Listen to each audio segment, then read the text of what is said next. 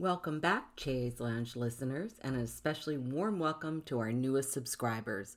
My name is Anna Lynch, and I am the creator of Chaise Lounge. This week, we will take a look at the ways that changing your name as a result of marriage, gender transition, or any other reason can wreak havoc on your life, including with your right to vote. Changing your name is a big decision that only you can make, and it is important to understand the ramifications. But first, let's start with a woman to watch. Michigan State Representative Mallory McMorrow was accused by her election opponent of grooming children and pedophilia. McMorrow came back with an incredible speech illustrating strength and character and an example for all Democrats to follow. For you listeners, take a look at the newsletter and click on the link so you can hear her speech. And now an update on women and minorities in medical research. Last year, I wrote about the lack of medical research that includes women and minorities as subjects and the issues that come about as a result. Recently, The Lancet published a meta-analysis of all U.S. clinical trials registered in clinicaltrials.gov from March 20th through March 2020. They then compared the numbers of minorities enrolled in the trials with the 2010 census data. They found that, quote, over the past 2 decades, the majority of U.S. trials do not report race and ethnicity enrollment data, and minorities are underrepresented in trials with modest improvement over time, unquote. Since 2016, researchers have been forced to include women in studies and to be able to disaggregate the data, leading to more informative data. In related news, the Food and Drug Administration published new guidelines for those running clinical trials to follow to increase the number of participants for minority groups. The guidelines call for those running clinical trials to submit a race and ethnic diversity plan to the agency early in clinical development. The guidelines also address the many barriers that subjects encounter, including repeat visits, transportation issues, lack of trust based on historical abuse, religious concerns, and lack of outreach. This is a good start, and we will see if these guidelines make the changes that the FDA hopes to see. If not, perhaps they can sweeten the pot by requiring minority enrollment in order to obtain funding as they did with women. Sisters are doing it for themselves. Jenny Nguyen wanted to watch women's sports in a bar, but she could not find a bar that showed them. When she and her friends asked for televisions to be changed for a big game, they were directed to a smaller TV in the back of the bar. Jenny decided that the time had come for a bar devoted to women's sports, so she opened the Sports Bra.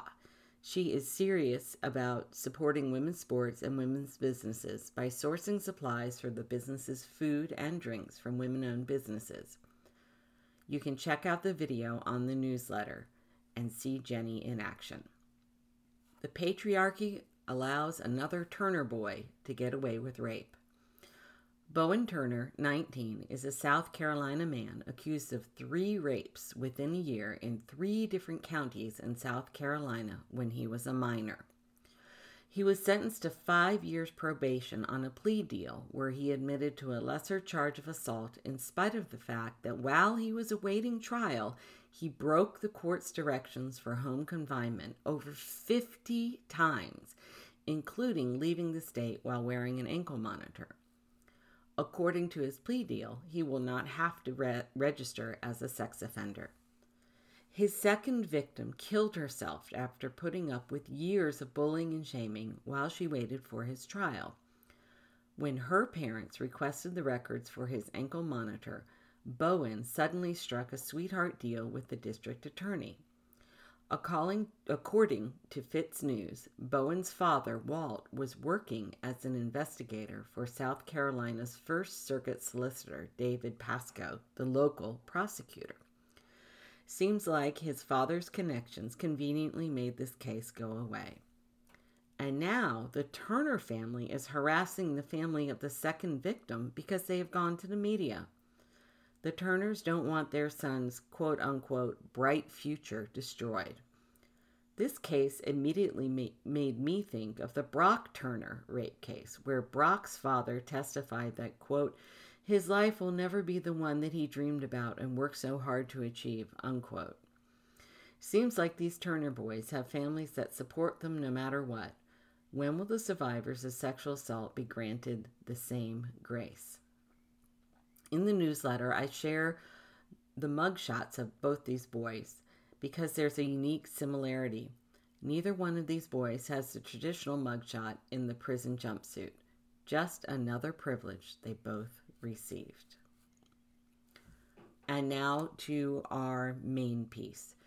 Bureaucracies and politicians make name changes political fodder. What to consider before changing your name.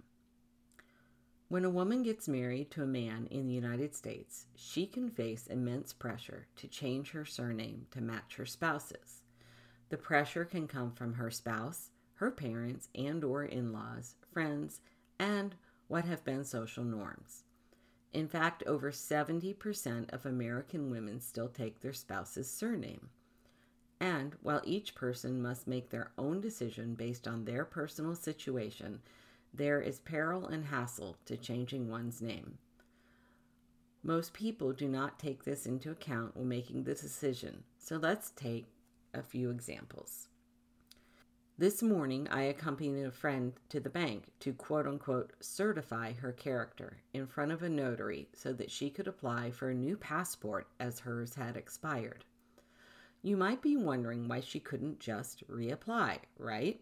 Clearly, she had proven who she was beforehand.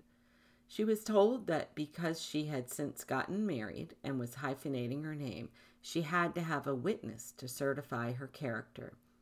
It did not matter that both her Social Security card and her North Carolina driver's license had her hyphenated name on them. Obviously, she had to prove that she was married to change her Social Security card, so why doesn't that count? While this might sound like simply complaining about bureaucracy, there is more at stake. With 35 states requiring voters to show some form of identification, many women who have changed their name due to either marriage or divorce find themselves ineligible to vote because their name no longer matches the one on the voter rolls. If they have not had the time to get a new driver's license or another form of photo identification or change their voter registration, they cannot vote. Many states have moved to an exact match protocol. A woman might be asked to either submit her marriage license or a divorce decree. These documents are hard to come by if a lot of time has passed, and while most states allow for provisional voting in these situations, voters frequently never know if their vote ended up counting. In these cases, it is up to the poll workers to decide. There really is no reason for these rules other than to make it more difficult for voters. During the pandemic, divisions of motor vehicles were closed so no one could change their license. And now that DMVs are open again, there are months-long waits for appointments. With the vast majority of American women taking the last name of their spouse, the lack of flexibility at the polls can have dire consequences for the electorate and election outcomes in states with voter ID laws. And of course, women are not the only ones affected. People in the trans community are affected as well as they seek new names and gender identities. This is a serious issue that states need to remedy as we move into election season. What I am listening to. Longtime readers know that I am a fan of both Dr. Jen Gunter and educating people about menopause. This week's podcast from We Can Do Hard Things with Glennon Doyle features an hour-long interview where Dr. Gunter gives excellent guidance for those approaching and going through menopause. Stay tuned because their next episode will be about sex and menopause, something very few people discuss. That's it for this week. I will talk to you all in a couple of weeks. In the meantime, enjoy. And don't forget to like and comment liberally.